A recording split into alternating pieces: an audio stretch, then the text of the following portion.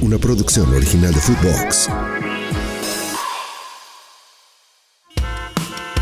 Esto es El Viajero Deportivo, exclusivo de Footbox. ¿Qué tal, amigos? ¿Cómo están? Bienvenidos a este nuevo podcast, El Viajero Deportivo, un podcast diferente, y tenemos a un invitado muy especial. Este podcast va a tratar no solamente de hablar de deporte, pero también de cómo se combina con el viaje, experiencias personales y, bueno, anécdotas bastante buenas. Y tengo el gusto de tener a mi querido hermano Herculez Gomez. Herc, ¿cómo estás? Y aparte, tú vas a ser el padrino, ¿eh? Uy, así que qué presión. si eres exitoso, te das tus regalías, papá, ¿eh? Diego, muchas gracias, qué honor, felicidades por iniciar este podcast, te felicito. No quiero defraudar, no quiero que me presiones tampoco, pero bueno, le damos. No, para nada. Bueno, Hércules, hablando un poquito, vamos a empezar a calentar un poco y luego ya nos vamos a meter en el viaje, ¿no? Eres, exfutbolista, obviamente, jugaste con selección de Estados Unidos, jugaste en Liga MX, en la MLS, ahora eres comentarista de ESPN, también tienes tu podcast, más adelante hablamos de eso ya también para que ahí nos cuentes también nuevos proyectos que se vienen, pero hablando un poquito de tu carrera, como futbolista, ¿no? Y para ti, hablando un poco de ¿cuál fue para ti lo más difícil estando chavo, por ejemplo, cuando estabas antes de saltar a ser profesional? En cuanto al viaje, o sea, estar lejos de casa, ¿cuál fue lo más difícil para ti cuando estabas entrenando y que querías ser futbolista, ¿no? Que eventualmente al final lo fuiste. Lo más difícil en términos de viaje, fue estar lejos de mi familia, ¿no? Lo más lejano era viajar a otro estado, un torneo, regresar en 2-3 días, fin de semana y chao. Y de repente cuando uno hace una carrera de esto, de futbolista profesional, tu vida es constantemente de viaje y es algo muy extraño. Vivir con maleta ya lista es algo muy extraño. Decir que has visitado tantas ciudades o tantos países y luego te preguntan ¿y qué tal esta ciudad? Y tú dices, pues no salí, estaba en el hotel. De repente ya cuando uno avanza en edad y se da cuenta de lo que se pierde y disfruta un poco más de la ciudad, ¿no? Va y camina, conoce, pero eso fue lo más difícil para mí, es realmente estar presente, porque como futbolista, pues yo me encerraba en el cuarto, o sea, en tus 4 paredes. Yo estaba concentrado en el partido, no quería desgastar.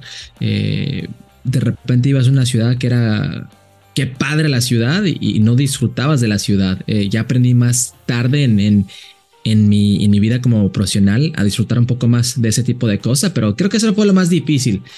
De repente acostumbrarme a lo que eran los viajes. Claro, oye, y pues ya hablando porque al final no es para todos, uno necesitas el talento, ¿no? Para ser futbolista profesional, llegar a esos niveles, ¿no?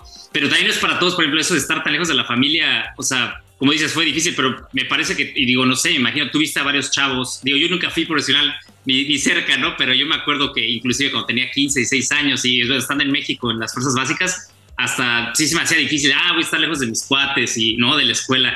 Entonces, no sé, sí. Te tocó ver a muchos, ¿no? Que no llegaron a dar ese paso por esa situación, ¿no? Yo jugué 17 años, Diego. Me tocó ver a muchos y hasta mejores de talento que de lo que yo tenía. Soy muy consciente de dónde llegué y lo que hice, y te prometo, mejores de mi categoría, de donde yo nací, de donde yo jugué, muchos.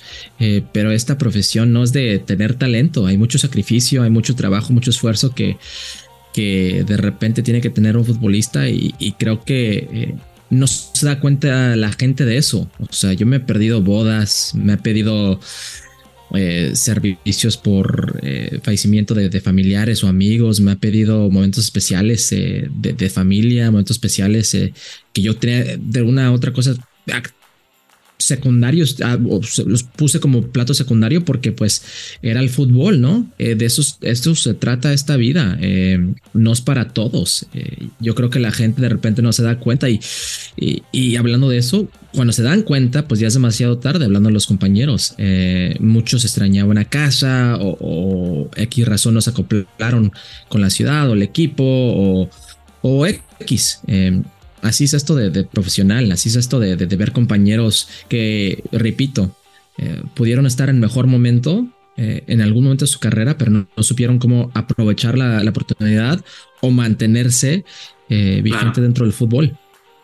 Oye, y ya como profesional, ¿no? Y obviamente en la MLS y en la Liga MX, pero primero enfocándome en la Liga MX y sin comprometerte, ¿no? Pero ¿qué ciudad tiene más cariño para ti, ¿no? En los equipos que jugaste, ¿no? O sea, fue Puebla, te gustó, digo, pasaste por Cholos también, estuviste con Tigres, con Santos, pero ¿cuál es la ciudad que más te encariñaste y que tiene algo especial en tu corazón en México? Híjole, es difícil y te digo por qué. Puebla me dio la oportunidad de estar en el fútbol mexicano, ¿no? En la primera edición. Ajá. Pero cuando jugué en Tecos en Guadalajara, mis papás son uno de los altos de Jalisco y aprendí mucho de mi familia, de donde soy, de la cultura de vivir en esa área de Jalisco. Me fascina, la verdad me fascinó. Me encantó mi tiempo ahí en Tecos. Pero puede ser que la ciudad que más me dio es Torreón. Cuando estaba en Santos, conocí a mi esposa en Torreón. Hasta hoy en día regreso cada 6 meses a Torreón. Me la pasé de lujo con el equipo de Santos. Peleamos grandes cosas juntas. Fue muy especial. Cada uno me deja algo, ¿no? Pero creo que la que más me ha marcado en mi vida personal es Torreón. Sí, si no te regañan ahí en casa, ¿eh? Sí, bromas. Sí. Oye, y de esas ciudades, si pudieras, por ejemplo, el día de mañana que te dijeran, bueno, tienes que irte de trabajo, ¿no? Supongamos, ¿a qué ciudad te irías? Si tú pudieras escoger de las ciudades que estuviste. ¿Guadalajara? Guadalajara. En México, Guadalajara, sin duda. Me encantó. De lo que es la ciudad, de lo que es la gente, la comida, ni hablar. Guadalajara sin duda no lo pienso 2 veces, es la ciudad donde más me gustó, donde más disfruté. Sí, aparte de la música, la comida. Al rato te voy a hacer una dinámica de preguntitas, a ver cómo nos va, Herculez, pero no, pues buena respuesta. También Guadalajara a mí me encanta, así que está muy padre. Oye, y ya cuando pasaste acá a la MLS, ¿no? Acá nos conocimos justamente, yo que estoy aquí en Seattle, pero cuando estuviste en tu paso, ¿no? Por Galaxy, obviamente, y Toronto, que también te tocó, de esos 3 equipos, y 3 ciudades, ¿qué ciudad también te gustó más? Obviamente yo sé que eres de California y sobre todo eres de Los Ángeles, pero ¿cuál de esas ciudades, Coco, con cuál te quedas? Los Ángeles, y hasta hoy en día terminé en Los Ángeles. Ahí sigues. Sí, Los Ángeles. Sí. Yo tuve la fortuna en el 2002. Yo firmo con el Galaxy un contrato como jugador developmental player, desarrollante. Un contrato como $860 mensuales. Antes de impuestos, ojo, Entonces ya cuando me llegaba, imagínate.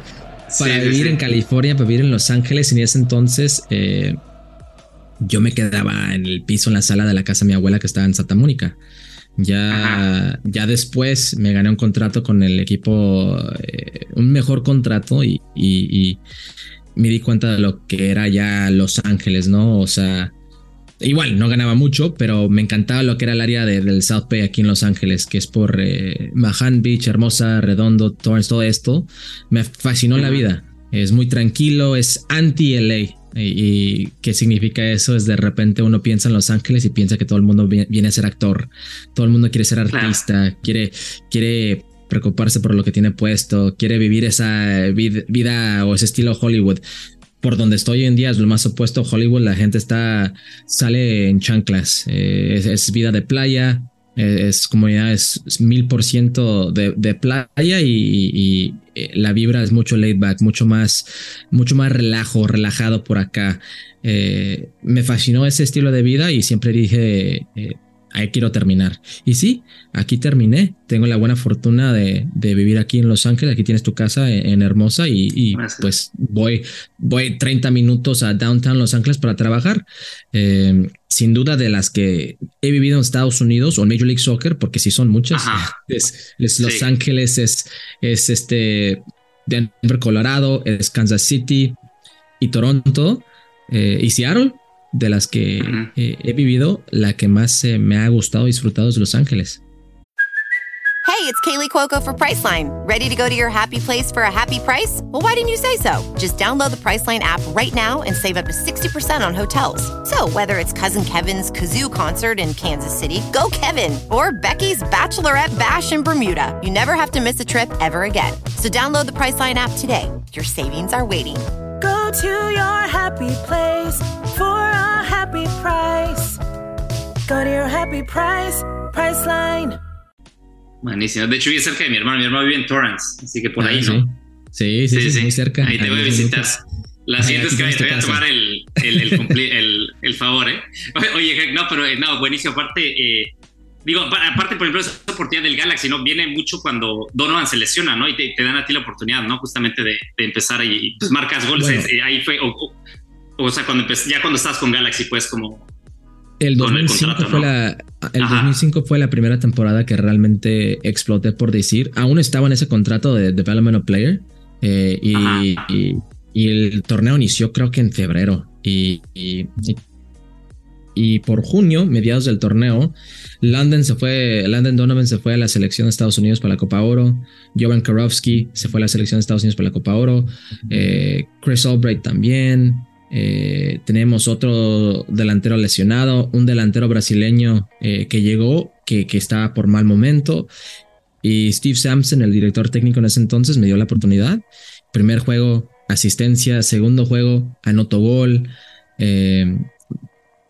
Tercer juego, entro de cambio contra Chivas USA creo que jugamos un viernes, y era 0-0 contra Chivas USA, que eran nuestros rivales, y anoto 2 goles, doblete, ganamos 2-0. Unos 3 días después íbamos a jugar un partido amistoso contra el equipo de Real Madrid. Ya es más común ver estos partidos entre Major League Soccer, entre Liga MX y equipos del viejo continente, equipos fuertes como el United, Madrid, Barcelona. Hoy en día es común. En ese entonces era la primera vez. Era la primera vez que hizo gira un equipo como Real Madrid para jugar contra un equipo de Major League Soccer, contra el Galaxy. Y me acuerdo que me dijo que iba a iniciar ese partido. Inicié, jugué bien, y desde ese entonces me quedé con el puesto. Y ahí inicia como mi vida, mi carrera, en lo que es no solamente con el Galaxy, pero Major League Soccer. Como goleador, Herc. Oye, y aparte... No, claro que sí. Pues estuviste obviamente en el Mundial, ¿no? En 2010 con selección, ya para darle vuelta a la parte de la selección, ¿no? Representando a los Estados Unidos. Hablas un poquito obviamente de tu carrera, pero también de la parte de concentración, o sea, de que te tenías que concentrar con la selección, por ejemplo, ya de cara al Mundial, o sea, ¿qué fue el hecho de estar ya concentrado? Bueno, o sea, el régimen, por ejemplo, de alimenticio, o sea, ¿cómo lo vivías ahí cuando estabas con selección? Es que ese año fue algo distinto. Yo llego a México ese año y quedo campeón de goleo con el equipo de Puebla. Firmé contrato de 5 meses, porque llegué un mes tarde. Y tuve la oportunidad de ganarme ese campeonato de goleo. Y eso me puso en el radar de la selección de Estados Unidos. Yo no jugué ni un minuto, no estaba ni un campamento ni una concentración con la selección de Estados Unidos previo a lo que era ese mundial. Incluso si pueden ver el video, ahí está el balón de oro, el Citlali de campeonato de goleo. Sí. Y yo sabía que iba a ser parte de el roster de 30. Y de ese roster de 30 iban a ser 23. Tenía una buena idea que iba a ser parte de ese roster de 30 con la oportunidad de ir al Mundial. Entonces me tuve que mantener activo porque terminó mi temporada con el equipo de Puebla en abril. Y este campamento era como mediados de mayo. Entonces pedí oportunidad de entrenar con el equipo de Chivas USA. No quería entrenar con el Galaxy porque dije, no, pues va a ser mucho... distracción para el equipo, y el equipo estaba haciendo sus cosas, y Chivas USA pues no pintaba mucho en ese entonces. Dije, bueno, a este equipo no le voy a molestar mucho. Pedí permiso de entrenar con ellos, y con toda la confianza y de una manera muy amable me extendieron la oportunidad de entrenar con ellos. Entonces yo quedé concentrado desde ese entonces con Chivas USA, entrenando, pagando aquí un hotel en Los Ángeles, para luego ir a una concentración de como 2.5-3 semanas en Princeton, New Jersey, con la selección de Estados Unidos, con una concentración de 30. Ese campamento terminó, fui uno de los afortunados de ser uno de los 23 jugadores para ir al Mundial. Sí. Y luego inicia otra concentración para el Mundial de como otras 3 semanas durante lo que es previo al torneo, a post del torneo, otras 3 semanas. Entonces casi pasé como 2 y medio concentrado previo a ese Mundial. Y en mi vida he estado en una situación así, o sea, donde duermes y despiertas en una cama que no es tuya, desayunas fútbol, respiras fútbol, comes fútbol, cenas fútbol y vas durmiendo pensando si hiciste lo suficiente en el entrenamiento, y durante ese tiempo haciendo todo lo posible para que físicamente estés en condiciones para repetirlo otra vez el próximo día. Y así viví por casi 2 meses y medio, 3 meses. Wow, no hay ni tiempo ni para ver, digo, en ese momento ni Netflix, ¿no? Pero ni para ver películas, ¿no? En ese tiempo el Netflix te lo mandaban en DVD para los chavos que no saben. Ándale, sí es cierto. Ahí por correo. Oye, no, aparte, sí, no, pues tiempo para nada, ¿no? Y pues como tenías que realmente dormir y estar a punto, ¿no? Sí. Es la vida de un atleta, claro. Es querer estar al 100. Entonces, quedar con tu cuerpo que te comprometes con estar al 100. Entrenas y la mayoría del tiempo es cómo puedo descansar, cómo puedo alimentar, cómo puedo hacer hielo, tina, masaje, lo que sea para regresar al 100 o lo más cercano al 100 el próximo día.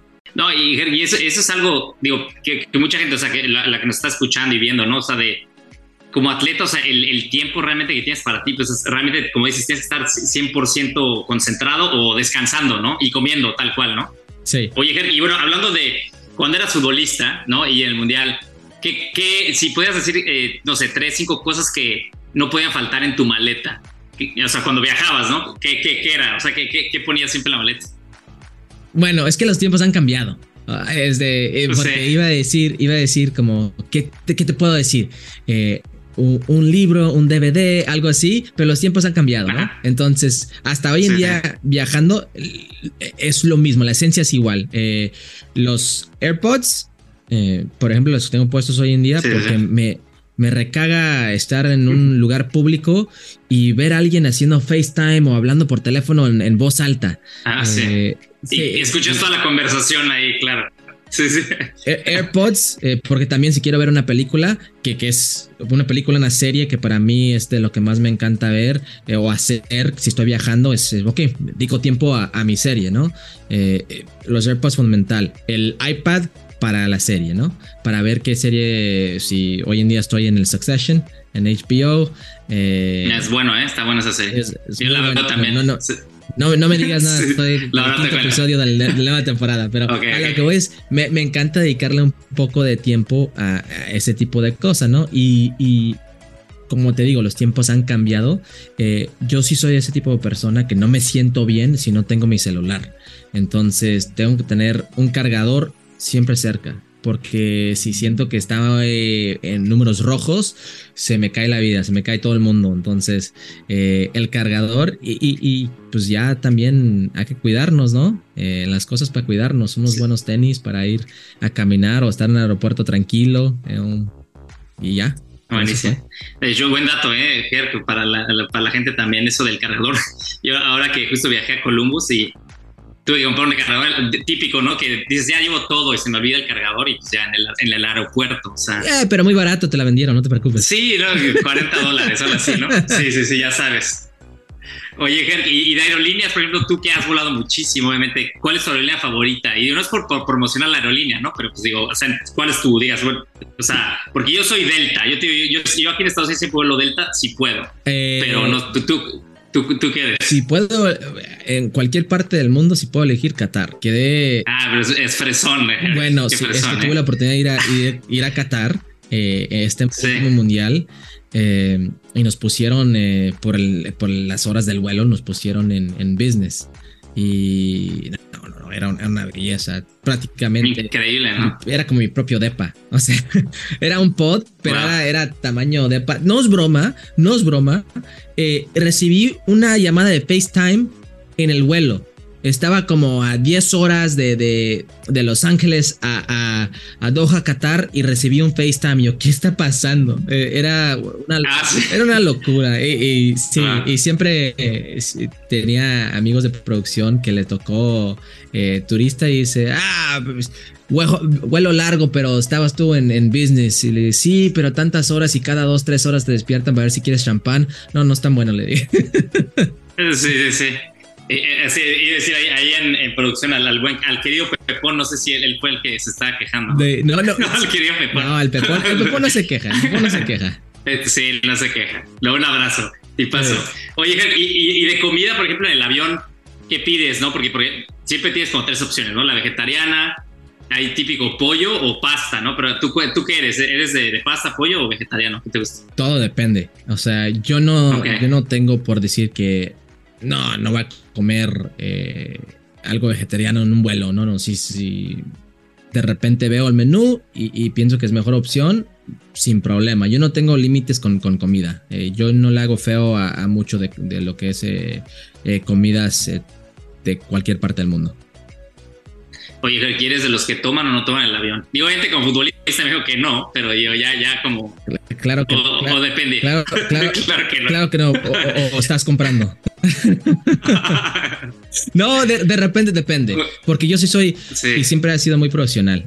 Yo entre semana como futbolista no tomaba. Yo esperaba hasta que terminara un partido y bueno, me echaba algo. Hoy en día soy más o menos mantengo el mismo límite. Me quiero entre semana ley seca. Me concentro y si estoy como remoto y voy a ir a trabajar, yo sí tengo compañeros que se relajan con una cerveza y no tienen problema ir a trabajar. Yo no puedo hacer eso, mi mentalidad no me lo permite de que me tome una cerveza y hago otra cosa deportiva o una cosa enfrente del aire. Yo no me da. Sí, no, yo igual, de hecho mi esposo igual no puede tomar volando, cero, o sea, pero porque se pone nervioso. Y yo sí me echo un traguito, ¿no? De vez en cuando. Se supone que es lo opuesto. Pero si de trabajar, no. Pero se supone que es lo opuesto, ¿no? Ya sé, pero no sé. Rebeca, no sé, en ese sentido, no es de las que toma volando. Oye, Ger, y ahorita te voy a hacer ya la dinámica de las preguntas rapiditas, pero antes de eso, dime 3 ciudades que recomiendes, de las que te tocó visitar o por placer o como futbolista o como comentarista. ¿Cuáles? O sea, ¿pudieras recomendar 3 ciudades? Sí, a ver, la primera es Dubrovnik. Dubrovnik es una ciudad en Croacia. Esa palabra es inventada. Okay. Es padrísima la ciudad. Es como... No conozco, así que se ve que está increíble. La conoces. No sabes que la conoces, pero la conoces. ¿Tú has visto Game of Thrones? Claro, sí, ahí en la costa, ¿no? Donde es en Croacia y donde hacen King's Landing, o sea, la ciudad del castillo, donde está el palacio, o sea, el castillo. Sí. Ahí es donde es Dubrovnik. Y Dubrovnik es literal, es una ciudad, mini ciudad, y lo que la hace ciudad es que este castillo, estas paredes protegen lo que es adentro de la ciudad. Entonces tiene mucha historia, muy padre en la costa. Es algo increíble. Lo segundo es París. Difícil no decir París. Okay. La ciudad luz, claro. Y la tercera, le voy a dar mucho amor y aire a mi ciudad natal, que es Las Vegas. A mí me fascina regresar a casa a Las Vegas. Te puedo decir Londres, Bélgica, lo que tú quieras, pero no hay nada como Las Vegas. Si tú quieres, piensa en la mejor comida que has probado y dices, me gusta este estilo de comida. La puedes encontrar en Las Vegas. Piensa en el mejor show que has encontrado alrededor del mundo. Ahí va a estar en Las Vegas. Es un mundo de fantasía. Es donde es casa. No conozco a alguien que he visitado Las Vegas. Si juegas o no juegas, tomas o no tomas, lo que tú quieras para familias, etc. Hay algo para todo el mundo. Están mis 3. Buena promoción que está ahí de Las Vegas. A mí me encanta Las Vegas también. ¿Tú eres Raider? ¿Sí eres Raider o no? Sí, no. Muy bien. Sí. Sí, tú lo Ese es el único equipo. Es el único equipo que me pone mal, Diego. El único equipo. Es lo que sí te enchilas, ¿no? Si pierde la selección de Estados Unidos, pierde la selección de México, pierde Real Madrid, United, lo que tú quieras, no me molesta. Pero los Raiders sí. Los Dodgers, los Lakers, ok. Pierden los Raiders o porque sí perdemos mucho. O algo pasa donde yo me emociono de más y pienso que se debe ganar y pierden, sí me pone de malas. Sí, bien. También eres fan, ¿eh? Ahí te van ahora las rapiditas viajeras, ya para ir cerrando. La primera no te la voy a preguntar porque es obvio. Era playa o bosque, pero pues tú ya lo dijiste, eres playero, 100%, ¿no? Sí, 1000%. Cada fin de semana ahí estamos en la playa de la familia. Eso es todo. Yo también, ahí comparto contigo. A ver, ¿chela o tequila? ¿Qué prefieres? Chela, dura más. Chela dura más. Buena respuesta. Sí, y la Victoria es mi chela favorita. Victoria, muy bien. ¿Tacos o un burrito californiano?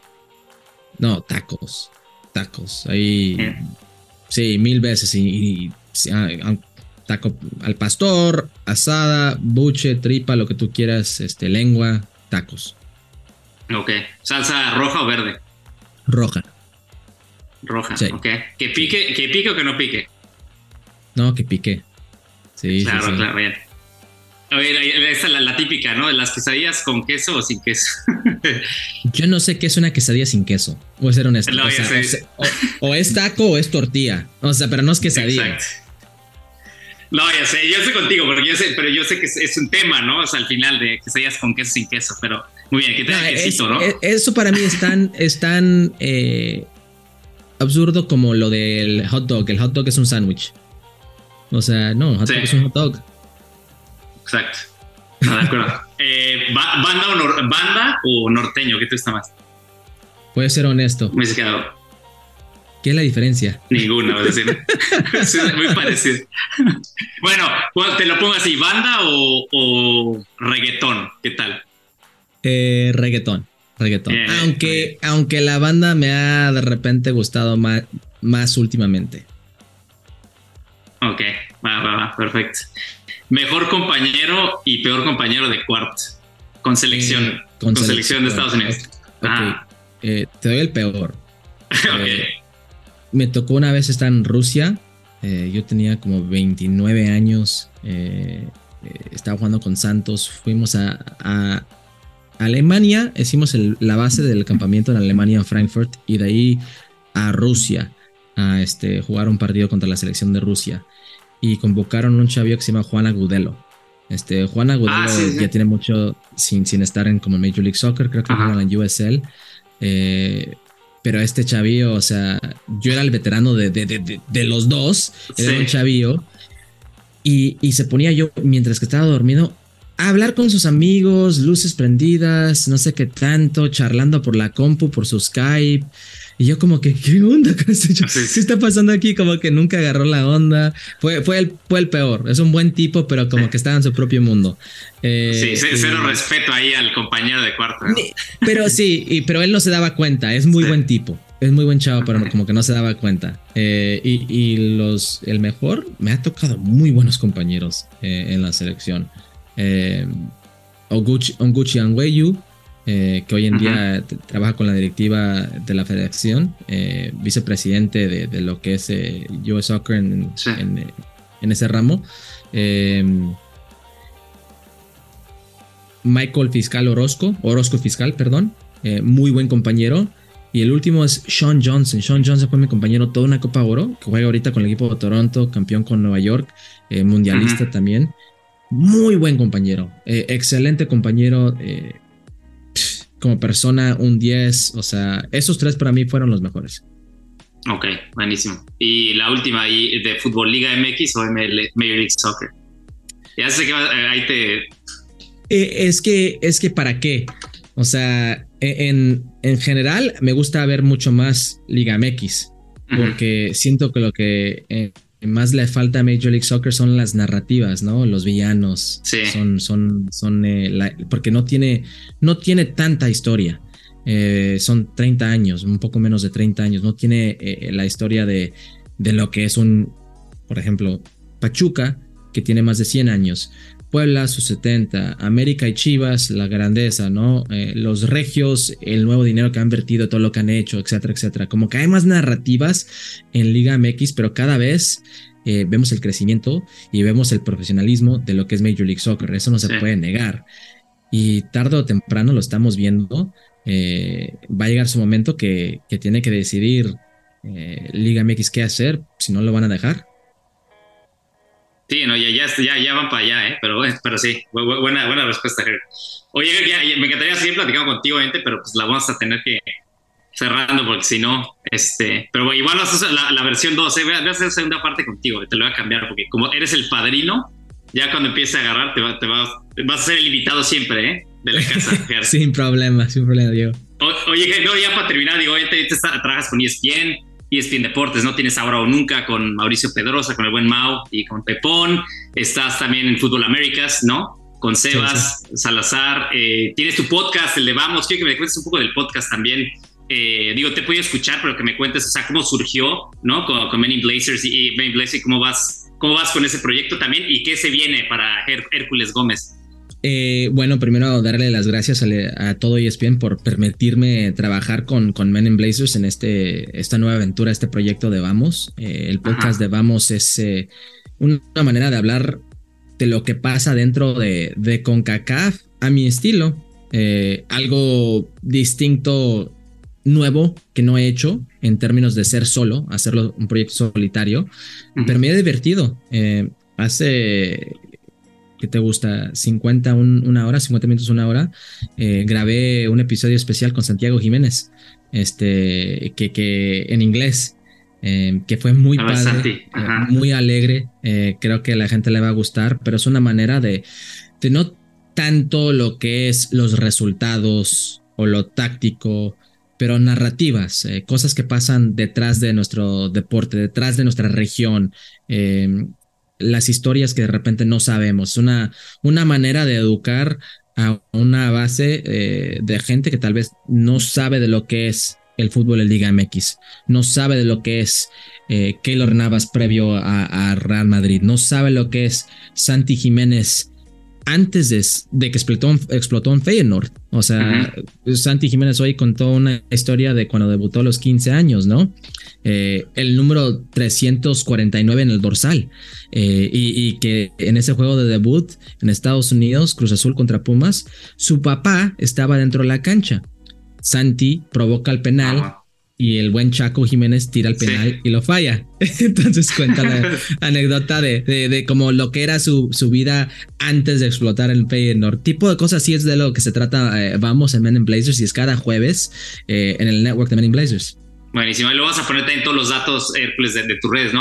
@HerculezG es el de tu Twitter, ¿no? También tu Instagram también, ¿no?